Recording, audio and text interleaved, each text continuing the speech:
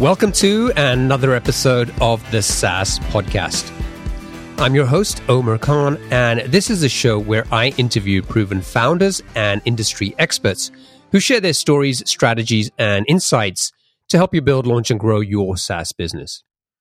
In this episode, I talked to Tope Awotona, the founder and CEO of Calendly, a simple and beautiful scheduling tool that helps you schedule meetings without all the back and forth emails. Tope grew up in Nigeria and moved to the US when he was a teenager. After graduating from the University of Georgia, he landed a job at IBM as a sales rep. And he spent the next 7 years working in sales, but deep down, he always wanted to become a successful entrepreneur. So he spent his weekends and evenings trying to build that business. First, he decided to build a dating site after reading an article about the founder of plentyoffish.com. But he quickly realized he didn't have the resources or skills, so he never launched that business. His second business was an e-commerce site selling projectors, but he didn't sell many and the margins were terrible. He also had no interest in projectors. And his third startup was another e-commerce site selling grills this time, but he found himself dealing with the same problems. He just had no passion for that business either. And Tope realized that he was just focused on ways to make money. He told himself that he wasn't going to succeed unless he focused on a problem that he was passionate about solving. And it took another year before he found that problem. He'd spent a day wasting a lot of time going back and forth over email to schedule meetings. So he started searching for a scheduling tool. But all the products he found were slow and clunky.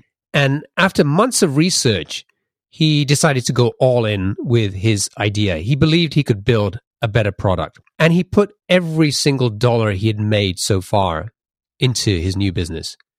And this time, his bet paid off. Today, Tope's company does around $30 million in annual recurring revenue. In this interview, you're going to learn how he took that idea, overcame the challenges of 3 failed startups, and successfully grew a SaaS business that has over 4 million users. Hope you enjoy it. Real quick, before we get started, firstly, have you grabbed a free copy of the SaaS Toolkit? If you haven't, then you can get it by going to thesaaspodcast.com. The toolkit will tell you about the 21 essential tools that every SaaS business needs. Secondly, enrollment for SaaS Club Plus is now open. Plus is our online membership and community for new and early stage SaaS founders. So if you need help launching and growing your SaaS business and you want to connect with other founders around the world and you want to build recurring revenue faster, then Plus will help you do that. Just go to saasclub.co to learn more. Okay, let's get on with the interview. Tope, welcome to the show. Thanks for having me. So do you have a favorite quote, something that you can tell us that's something that inspires or motivates you or just gets you out of bed? Absolutely. So when I was a kid, and really for a long part of my life, my mom would say this thing that at the time used to annoy me, but man, I've just come to love it in my adult life. And the quote is, do things the way they should be done so they can turn out the way they should turn out. And essentially what she's saying is that something is do or don't, right? Something is either worth doing or isn't worth doing. And if you're going to do it, don't take any shortcuts. Just do it the way it should be done, and you're bound to see great results. And so that's been very instructive for me. Love it. Love it. A lot of wisdom there. So for people who aren't familiar with Calendly, I'm not sure there are a lot of people who are not familiar with Calendly, but just tell us what the product does. What problem are you trying to solve for who? Yeah, absolutely. So Calendly is a scheduling platform that it makes it very easy to schedule meetings across companies, right? So people who don't use Calendly they find themselves trading 4 to 5 emails to lock a time down for a meeting.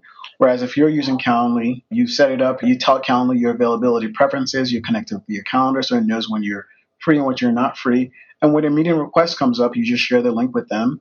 And rather than those 4 to 5 emails, you can schedule that meeting in one interaction. We've been doing this for 6 years now. We launched in 2013.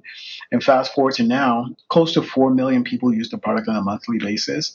And they range from individuals to small teams to large enterprise customers like Zendesk and Marketo, Zillow, and so many others. That's what the product does. And for the people who use Calendly, which are typically people in customer-facing roles, not only does it save them time in getting the meetings, it's actually helping them, in the case of salespeople, help them sell more by allowing them to connect with their customers at the height of their interest so that no conversations were dropped. Customer success people are using Calendly to improve retention of their customers because what they find is that by being able to schedule meetings with their customers when they're newly acquired, those customers end up having a really good experience with their product and they turn out to be customers for life in a lot of cases. So those are the ways in which people are using our product. Cool. We're based out of Atlanta and we have just a little bit shy of 100 employees. Awesome. And you launched about 6 years ago, right? That is correct.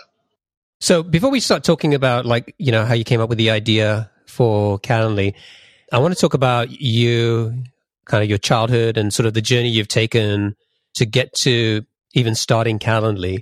So you were born and grew up in Nigeria, right? That's correct.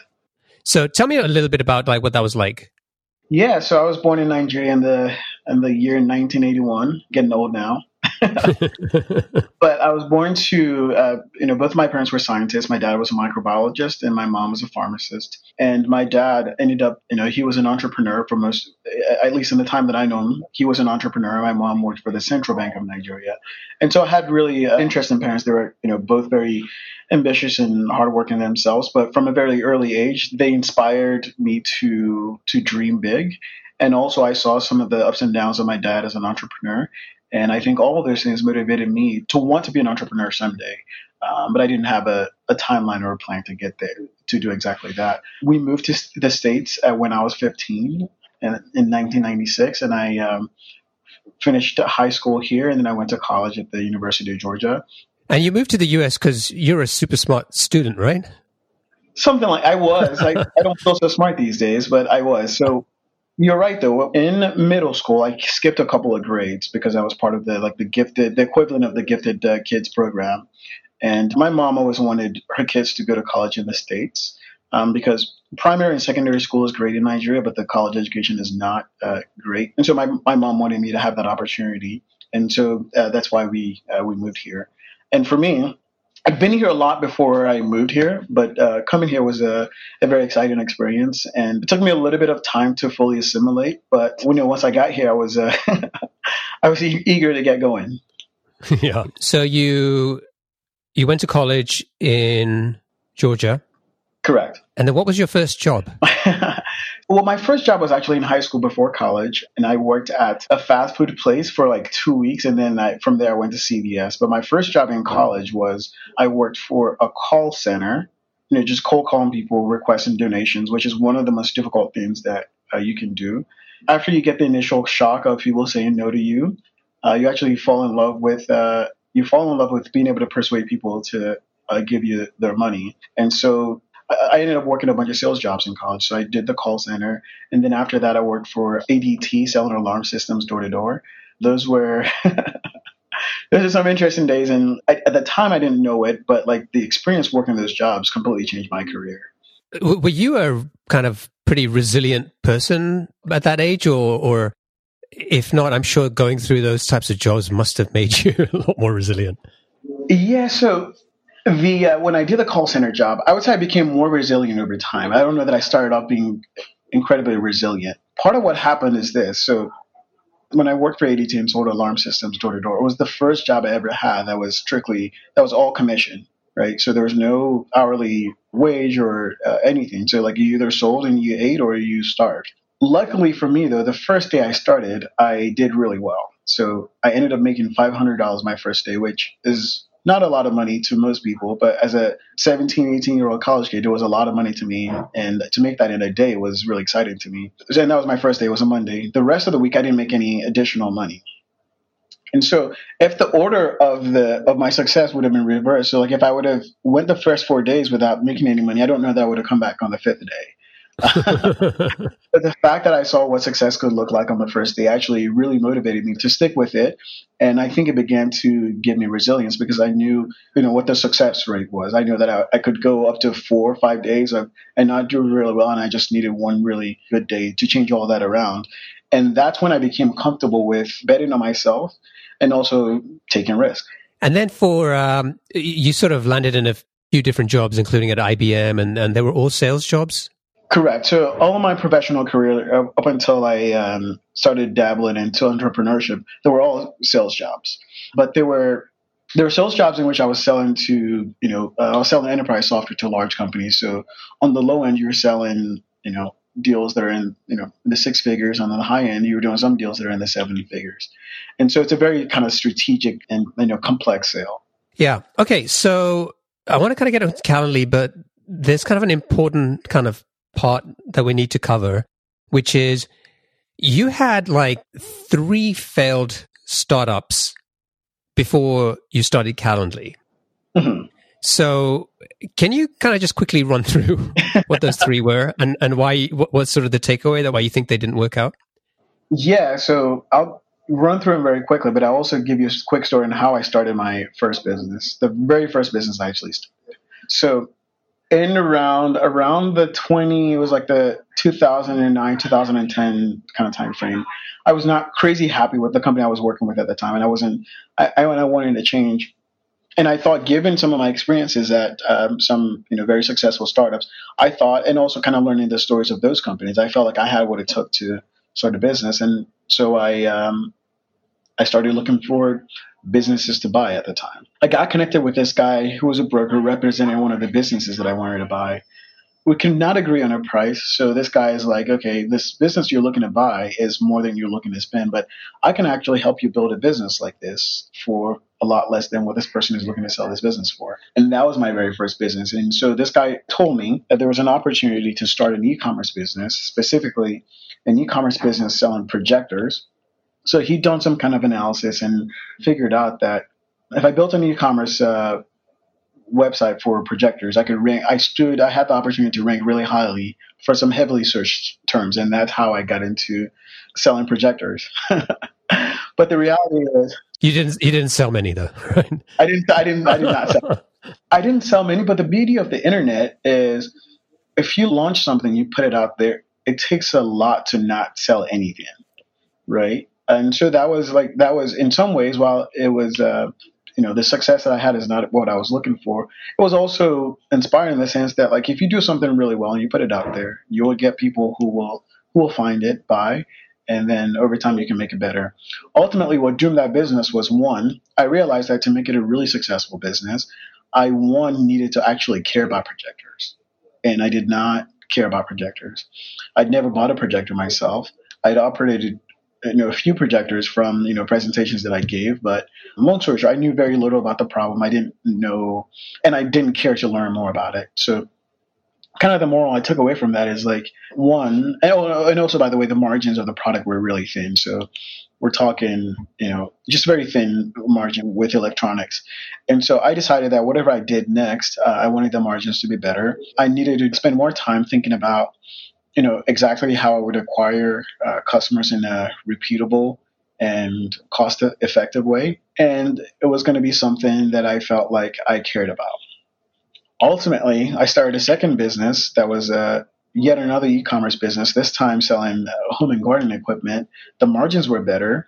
I put more thought into customer acquisition. But again, it wasn't really something I was passionate about. And so as I realized that to scale the business and make it very successful, I couldn't just be a mercenary. I truly needed to care about the problem and be motivated to solve it. So that's why that one failed too. So didn't you also start a dating site after reading about how much money Plenty of Fish was making? Correct. I didn't actually start that. I never launched the actual dating website. But that was the first one that I would say that was the first idea that I actually acted on. I bought some domains. I created a holding company for it. And I bought some books on coding because I hadn't coded in a few years. And I bought this dating software package, and I was going to customize it to make it work for this website. But I just never got around to really doing it. Got it.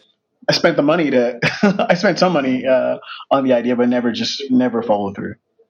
And then at some point, you kind of were like, okay, I'm kind of trying to build these businesses and they're not really going anywhere, and you sort of decided that you were going to sort of take a step back and sort of wait for the right idea to come along.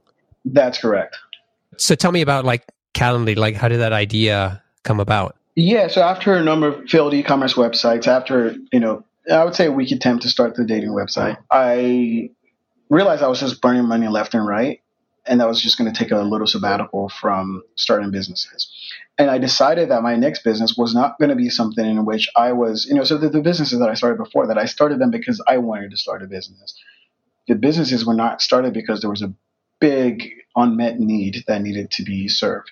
And so I said that I was going to take my time and not force any ideas. I would let the ideas come to me. And this time around, I would make sure that it was something that I was passionate about.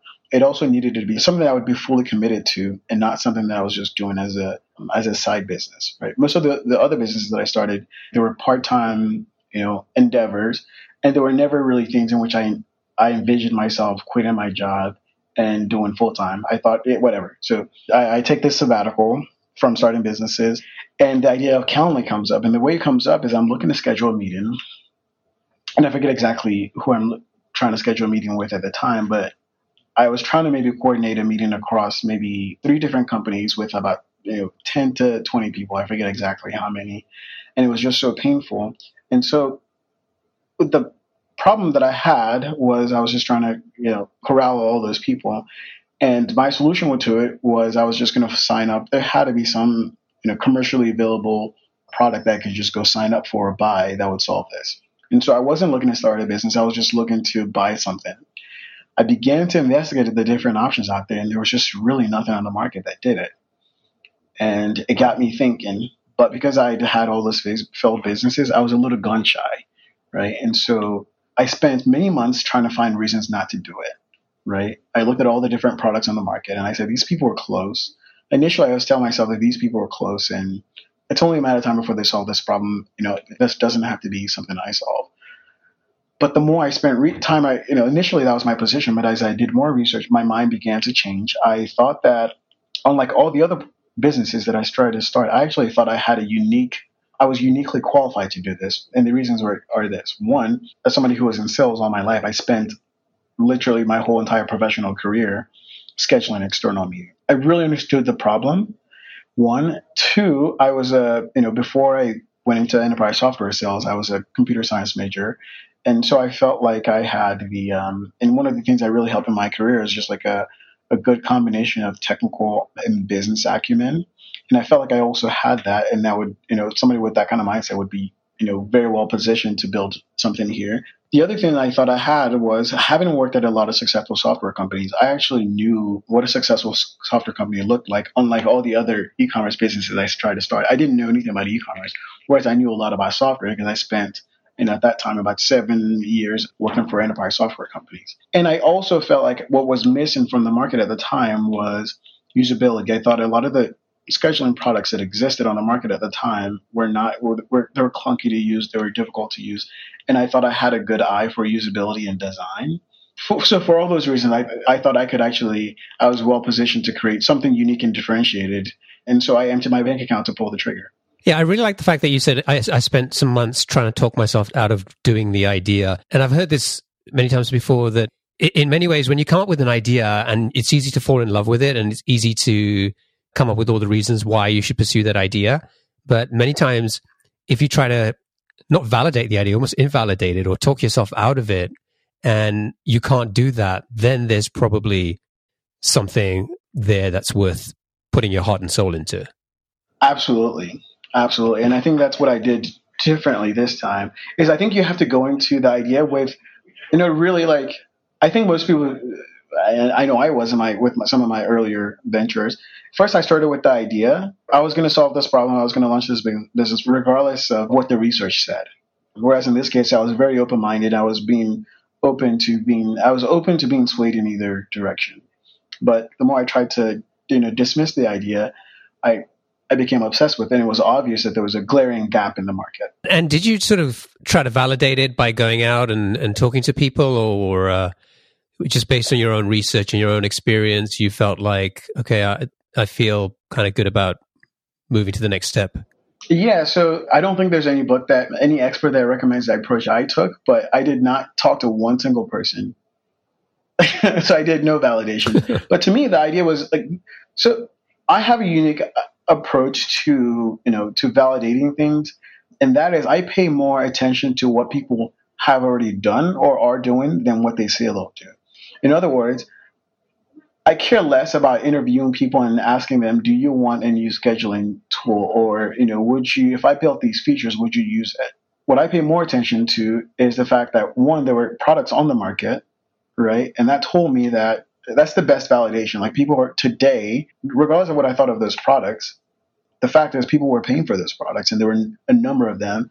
And while they were relatively small businesses, I still thought, in spite of what I thought was not great execution, the fact that they had built decent businesses, I thought that was a lot of validation.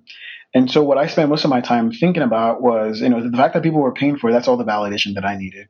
I spent most of my time thinking about what would I do differently to, again, have a unique and differentiated product. So I spent most of my time doing that, more so than validating the idea. And then you really went all in, and you kind of put everything you had into this business. And so this was very different to the other startups that you'd worked on. That's correct. Right? I mean, there was no, it kind of, when you and I were talking, like, before we started recording, and you were talking about, like, okay, I had to make this thing work. It kind of reminded me of this, I can't remember exactly, but it was a Will Smith quote where he talked about, like, why you shouldn't have a plan B. Like, I have to dig that out. But yeah, I mean, it kind of reminded me of many ways of that. So how did you start building the product? Like, did you start coding yourself? Did you spend that money to hire some developers? Like, what did you do?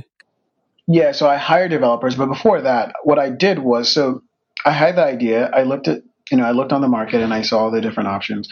And so this is what I did for validation and discoveries. I spent a lot of time using all of those products, right? And not only reading them, but also reading through their idea portals and their communities and their forums to see what their users were saying. So a lot of times when people go to create a product, they think there's an idea they have a product or service that they want to launch. They don't respect their competition enough. And so they think that I can do it better, which I certainly feel the same way, but I don't think you can discount the fact that these people have some customers. And so I believe that whether you like your competition or not, there are things that are doing really, really well. And it's important for you to understand what those things are. And so I spent a lot of time trying to understand, what did people like about the existing tools on the market? And I also used it myself to really figure out what worked out really well. What did the existing tools figure out so that I could replicate the things that they did really well? So I spent 6 months. That's part of what I did in the 6 months. And that's what gave me a lot of confidence to go all in on the idea. So because I've done it, I've done a ton of research. And I didn't just kind of do it in a way in which I was looking to confirm all my own hunches. Because I'd done that idea, I had a really strong conviction at that point. And so I raided my bank account, and to hire engineers. The engineers that I initially hired were in Ukraine. So I actually had to fly there to meet with these people. And it turned out to be a really good working relationship from the start. And I committed to it. And so you looked at these other products, and I think that's smart to spend time, like, understanding what your kind of future competitors do well. And in terms of the gaps, you talked about kind of, okay, they were kind of either slow or difficult to use. And so you kind of put a big emphasis on, okay, I'm going to really focus on usability and the user interface and ease of use and those kinds of things. Was that like the main thing that kind of drove you in terms of saying, okay, this is, if I get this right, this is how I can differentiate this product and win customers? So I thought a few things. So some of the things I noticed were, one, and goes back to me saying, because I scheduled a lot of meetings, I knew what was important. So as a salesperson, I thought of meetings a little bit differently, in the sense that, like, as salespeople understand that when you're inviting people to meet with you, it's not a granted that they'll meet with you, right? And so in some ways, like, you still have to you have to convince them to meet with you. And so it's that realization. One of the things I realized as I looked at all the different tools on the market was they paid a lot of attention to the experience of the person that was a user of their product, a registered user of their product, ensuring their availability. They did not pay enough attention to the user experience of the recipient. In other words, if I want to get you to schedule with me, my chances of getting you to follow through on my request are greatly increased if I make the experience really, really easy for you. And that's one of the things Calendly got right initially, right? So I paid a lot of attention to the existing tools on the market. I looked at how many clicks and how many page refreshes and the number of steps a user had to go through to book a meeting. And I was maniacally focused on reducing those steps. And some of the things that we did to reduce those steps is we just detected time zones in a much better and cleaner way for the user so that, again, reduced the number of things they needed to do. But that was one of the unique advantages that Calendly had initially is just like the experience for the invitee, the person you were inviting to schedule with you, was just a lot better and a lot seamless. And it got more people excited about using. People who hadn't used a scheduling tool before were a lot more open to it because the user experience was just really good. So that was one thing that we bet on. The other thing was design. So the time I launched this, we launched Calendly was 2013. At the time, this was around the time in which Apple was becoming one of the most valuable companies in the world. And it really got there on the back of its on design, both from an aesthetic standpoint and also from a functional standpoint. And so one of the other things that I think Calendly got right was it looked like a modern tool. Again, it was more inviting, and we paid a lot of attention to design. So the experience for the invitee, design, and then the third thing was integrations, right? So a lot of the existing tools on the market didn't really integrate with as many of the most important business applications that users care about. And so I thought that if you did all three of those things very well, you would have a very differentiated product. How long did it take you to launch the product? The MVP it was about 6 months. Okay. So you get the product launched, and, I've seen this a lot. I've seen founders who see an opportunity, they think they can build a better product, they get it launched, and then it's just crickets, right? I mean, just trying to find that those first 10 customers, people you don't know, to come and use and sort of pay for your product. So what was that experience like for you? Yeah, so when we launched the product, it was free. And it was free, because we actually ran out of money. The plan was to make it a paid product, but we didn't get around to building the billing features and doing the billing integration. So as a result of that, the product was free, which is turned out to be actually one of the best decisions that I didn't make. Yeah. So the fact that it was free helped a lot. And then the other thing with the product is that it's viral. So some of the very first users of the product were actually, so if you recall, I said I worked with these engineers in Ukraine to get started. It was a dev shop. And they were also working with another company in the Bay Area, a company called Brightbytes, actually. And so that company was a client of theirs. And so there was a conversation between the engineers that were working on our product and some of the engineers that were working on the Brightbytes product. Long story short, people from Brightbytes find out that these engineers are working on a scheduling product. And they're like, oh, we have a need for that. We'll check it out. The product at the time is not generally available, right? So you can go up to the Calendly, you could go to Calendly.com and sign up for it. But I wasn't telling people about it. But long story short, they signed up for the product before we were ready to talk about it publicly.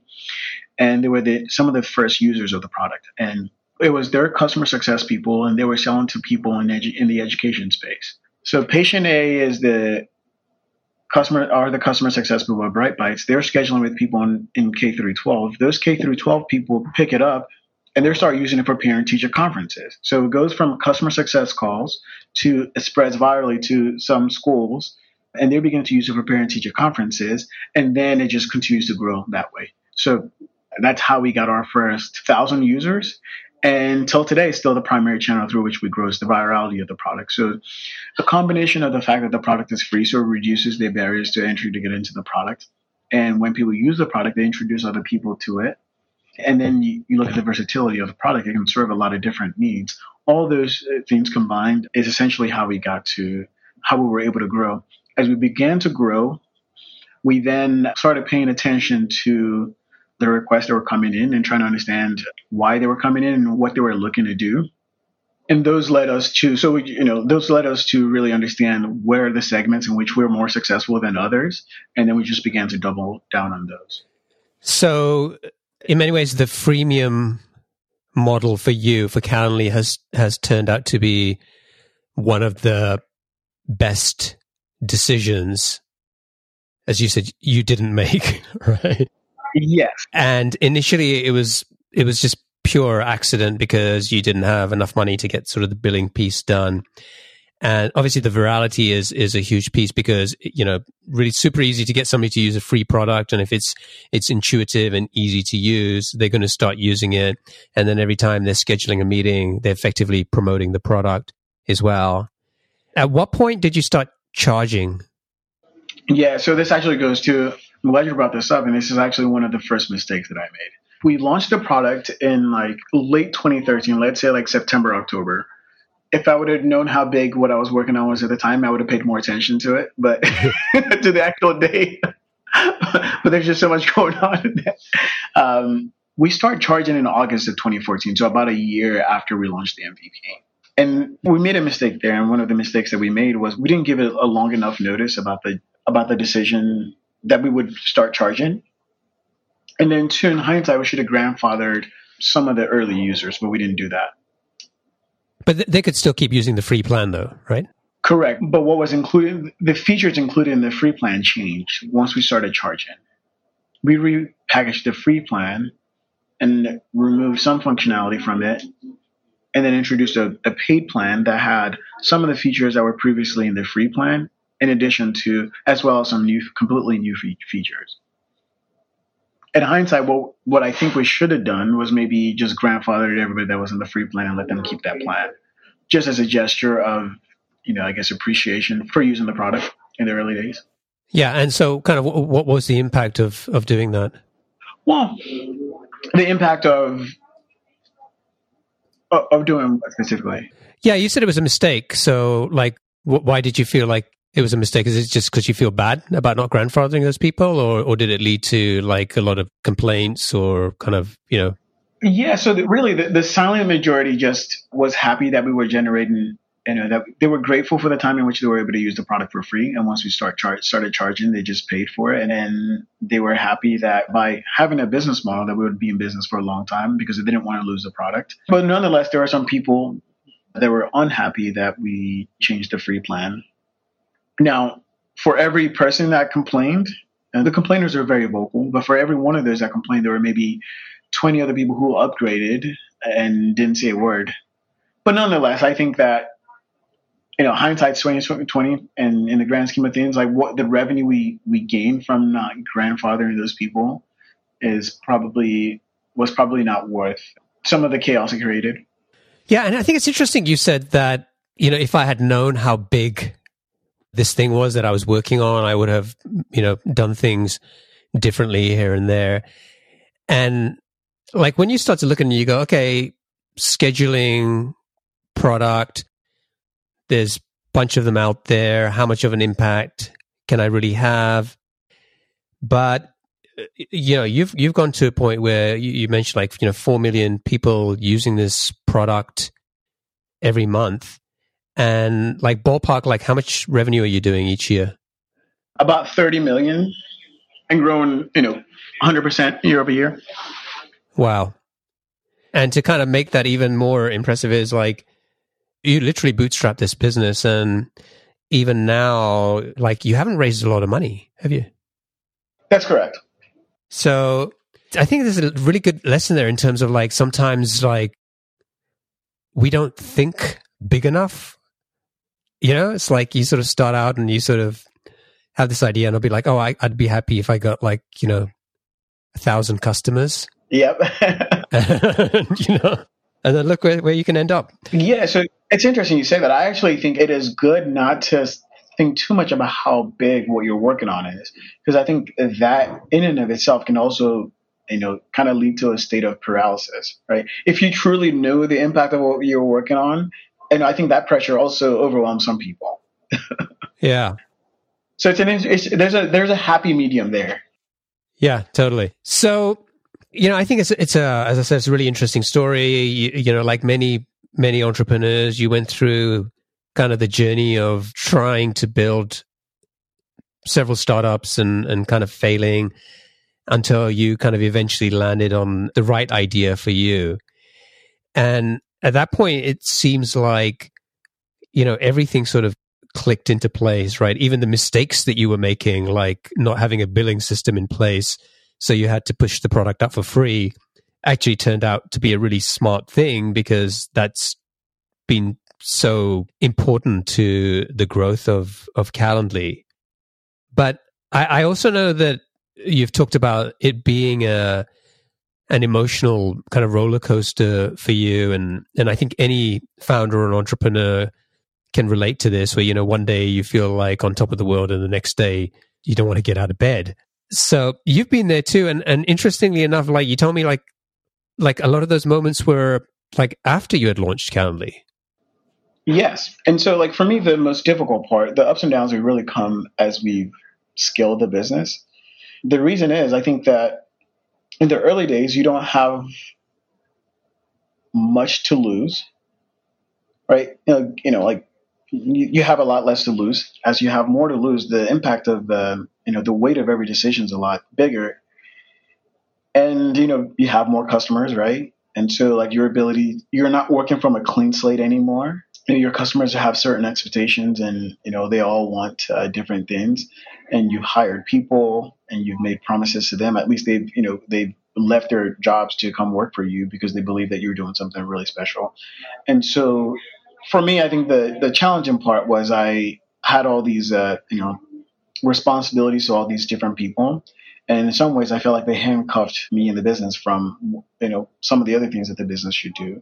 So all of that was really rough. And there were times in which, as you're growing, you think you know what a role should do and how, what kind of person you needed in the role. But because you've never hired it before, you do a poor job of filling the role. And then to compound that, maybe you hire 5 of the same people in that role that you're still learning. And 2 months later, you find out that, man, I hired all the wrong skills for this role. How do I fix it with these people? How do I put these people into other jobs that are important for the company and a part of the company's growth and that they're still interested in? So kind of juggling all those mistakes around org design, around hiring too fast, hiring too slow, not bringing in senior leadership soon enough. Those are some of the mistakes that I made that really, crushed me. But over time, I recognized them, and I surrounded myself with really good advisors that helped me see it. And I started to build the team out in the right way, invest in our culture and values, and all those things have just made a difference to kind of putting us back on the right track for growth and also having a fun and exciting work environment. Yeah, I'm glad you mentioned that, because we often hear about, I hired the right people or senior people too late. And, often we think, hey, if I had the money, I would hire more people faster, right? And you did that. And it was like, when you talk about the 5 people, that was like 5 product managers you hired almost at once, right? Yeah. Mm-hmm. And so there's a downside to hiring too fast as well. So. Yes. Yeah, absolutely. Especially when you've never hired that role before, right? So like when you're hiring a new role, what I've learned is just to do it slow, maybe hire 1 or 2 so you have a point of comparison. And then once you figure out what success looks like in the role and what types of people can be successful in the role and what types of skills can be successful in the role, like truly prove it out, I think then you can hire fast and hire super fast. But never, for me, I never want to hire super fast unless I've proven that I know what it takes for those roles to be successful in our business. Yeah. Okay. So we need to wrap up, and I want to move on to the lightning round. But before I do that, I found a picture of you with Ashton Kutcher visiting you at the Calendly offices. So what is the story behind that, dude? So the story behind I can't believe you found that. I forgot about that myself. So the story is I was interviewing a product manager, and I'm sitting in the interview, and in walks Ashton Kutcher. Like, it was not a planned meeting. So I guess the background behind the story, which I didn't know at the time, was he was coming to the tech village. At the time we were at the tech village, and he wanted to come meet with the promising startups in the building. And the director of the tech village told him to check us out. But all this happened short notice, so I got no advance notice of it. I think they actually sent me an email, but because I was in the interview, I didn't see it. Long story short, I'm in this interview, and in comes Ashton Kutcher. And so I tell the guy that I'm interviewing, who's still with us, who we went out to hire and is still with us today, that this is not you being punked. This is Ashton Kutcher just randomly showing up in our interview. So yeah, that was interesting. Love it. All right, cool. So I'm going to ask you 7 quick fire questions, just to try to answer them as quickly as you can. You ready? Yeah. Okay. What's the best piece of business advice you've ever received? I mean, I've gotten a lot, but I still go back to my mom's advice. That's my favorite one. What book would you recommend to our audience and why? Oh, one of the books that I really like is Outliers by Malcolm Gladwell. What I like about it is just it tells the success stories of people like Steve Jobs and Bill Gates. It just long story short, it just describes what are the attributes that hyper successful people have. And it's a fun read.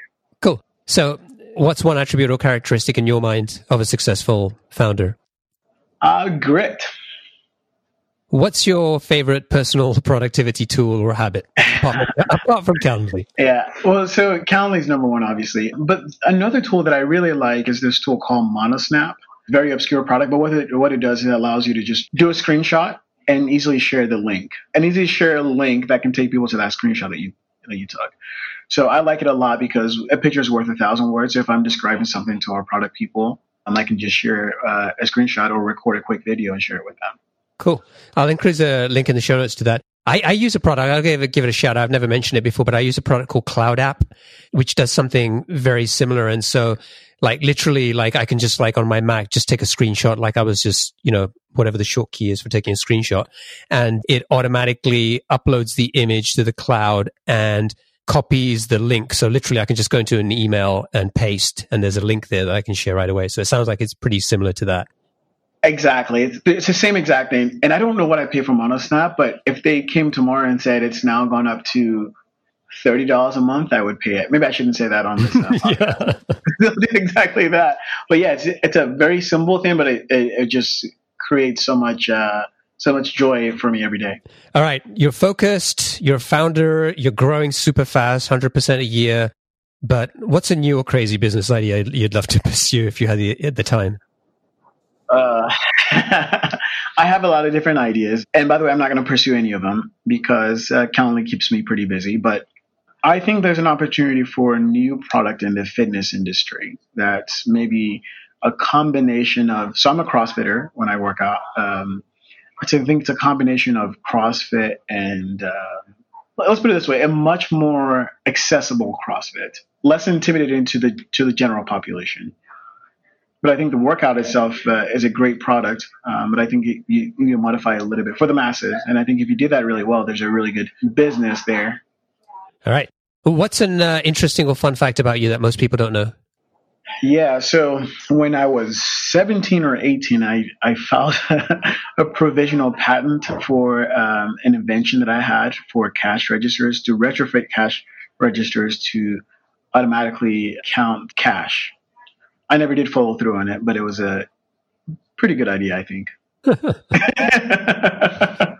Did you get the patent?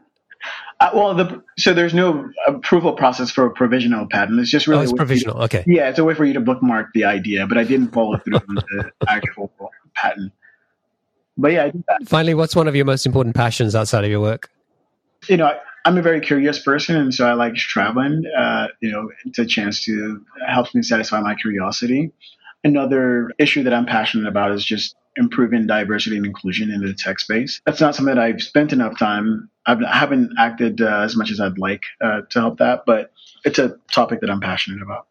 Cool. All right. So if people want to find out more about Calendly, go to calendly.com. And if people want to get in touch with you, Tope, what's the best way for them to do that? LinkedIn. Okay, cool. So I'll include a link to your LinkedIn profile in the show notes just to make it easy for people there. Great. Thanks, man. It's been a pleasure. I really enjoyed this conversation. I did as well. Thank you so much for having me. Yeah. And as you know, as I mentioned, I'm a Calendly customer and a big fan. I love what you guys are doing. And yeah, I'm excited to see how the product keeps evolving. Thank you very much. We'll keep it cranking for you. I appreciate that. Yeah. Make sure everyone's busy. Cheers, Tope. All the best. All right, take care. Thanks for listening. I really hope you enjoyed the interview. You can get to the show notes as usual by going to thesaaspodcast.com, where you'll find a summary of this episode and a link to all the resources we discussed. If you enjoyed this episode, then head over to iTunes and subscribe to the podcast. And if you're in a good mood, consider leaving a rating and review to show your support. Today, I want to give a shout out to John Bai, that's Jonbai, who left the following iTunes review. Plenty of insights on running a SaaS company. Omer's podcast is incredibly helpful and full of actionable takeaways that you can use in your own software as a service business. If you go through the entire series, you'll find many nuggets of gold with hundreds of entrepreneurs having shared their advice and experience of success and failure. Thank you, John. I really appreciate you taking the time to write that review. And it always pumps me up when I hear how the podcast is helping SaaS founders like you. So thanks again. All right. So thanks for listening. Until next time, take care.